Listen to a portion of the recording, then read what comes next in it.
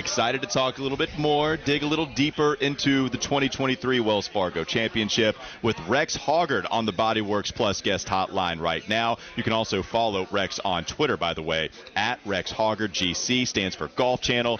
Rex, thanks so much for the time. How are you? May the fourth be with you. Happy fourth. And also with you. We appreciate that, Rex. Thank you. Yeah, if you look at the top 10 right now of the leaderboard, just went through a couple of the updates. Clearly, a lot of big names just finished their day. They finished their first round. You saw Streelman, as I just mentioned. He's up at the top. Sahith Theegala, maybe people remember him from Full Swing. That was an awesome episode. He is at 4 under right now, tied at 4 with Patrick Cantlay. Rory McIlroy just finished 3 under. Gary Woodland up there as well. What do you make of the leaderboard right now, Rex, and some of the big names up there? I think part of it is, you see Rory's name on the leaderboard, and it's like we've come to just recognize that. He's won here 3 times. He's had so much success on this golf course. He seems so comfortable here. But maybe some of the other ones, not so much. I mean, Kevin Streelman is the example that you probably would have a hard time wrapping your mind around that guy being contention on this specific golf course. Today's round is the lowest round in a decade for Kevin here. So it gives you an idea that he's kind of a middle-of-the-pack guy when it comes to driving distance, and he's never really played well before, but something clicked today. He talked about this morning, even though it was cold when he teed off, that there was really no wind. Greens are absolutely perfect, and he said it's about as good as he could have expected. So I like how it's an eclectic leaderboard. We're used to some names, but there's some others that we're not so much. It's Weston Walker right now, Sports Radio 92.7 WFNZ. Rex Hoggard joining us on the Bodyworks Plus guest hotline. One thing I wanted to talk about, too, it's such a strong field here at Wells Fargo, and I think in large part we're seeing some of the changes that the PGA is making because they want their best golfers out with some competition like LIV Tour. How much do you think LIV Tour has actually served in maybe unintended consequences, but has that led to good changes in your mind, Rex, that the PGA, with some of the factors they might be thinking about going forward?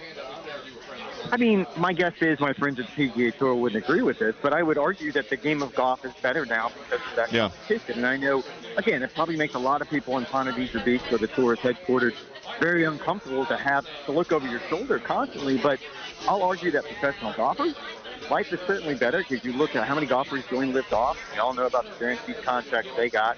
We all know about the designated events and the bigger purses on the PGA Tour. So things got better for the golfers. I would argue things got better for fans. As you pointed out, we get more of these fields where you have the top players going head-to-head on a more regular basis on golf courses like this. I mean, this is what you want to see. You want to see a Jordan Spieth and a Justin Thomas and a Rory McIlroy all going head-to-head at these big events, and they've delivered. Rex Hoggard on the Bodyworks Plus guest hotline. You can follow him on Twitter at Rex Hoggard GC. And the Wells Fargo Championship has developed a reputation for crowning first-time winners on the PGA Tour. Should we expect to see that given the difficulty of this course and the reputation that it has? I wouldn't be surprised, and it's one of the names that you actually just mentioned that stands out to me. It's Sahith Theegala. And we spoke with him this morning after he finished up his round. And he's a really special player. He's a really special, individual just to be around. But the part that gets me is he had a really good Sunday at Augusta. And then maybe that seems, well, it'd be ridiculous just to have one good day and be able to build momentum on that. But I don't think you can discount what it means for a young player to find himself in contention at a major championship and just what you learn about yourself, how you respond to those nerves, how you respond to that situation.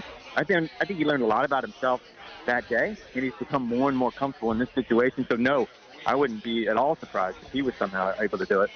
And when you come out here in the morning, you see the guys out practicing their swings. And one thing about golf, people talk about the unorthodox practice methods. And for people who may be coming out looking for something early in the morning, who are some of the guys that you would say have some of the most unorthodox practice methods?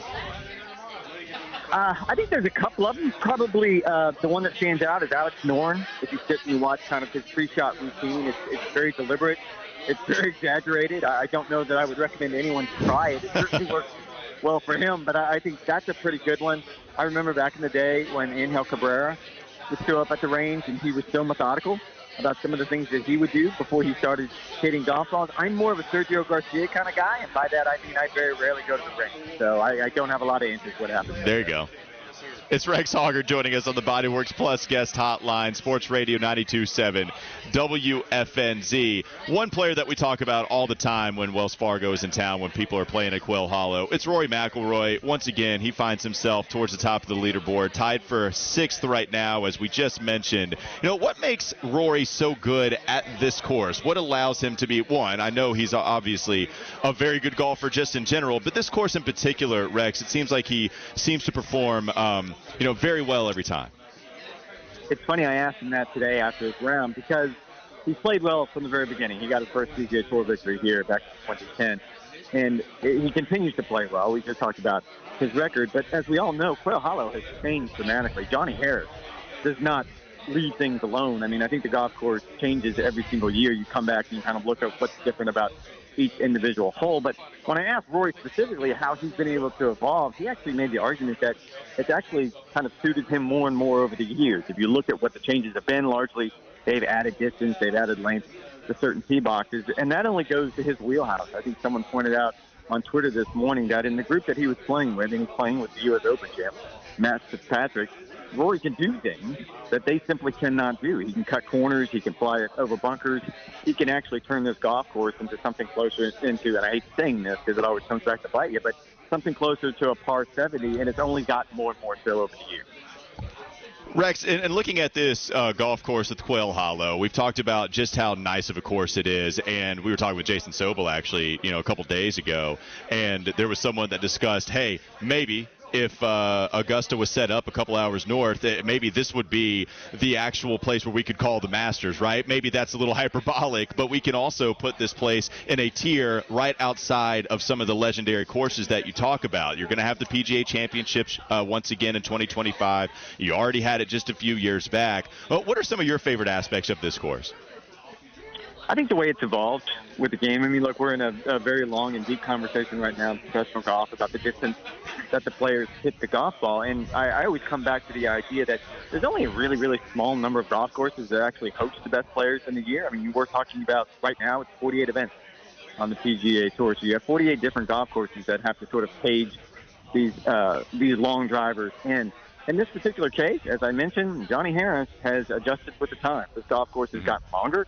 It's gotten more difficult. I think you look at the field, even before it was a designated event, players flocked here. They wanted to play here for a reason.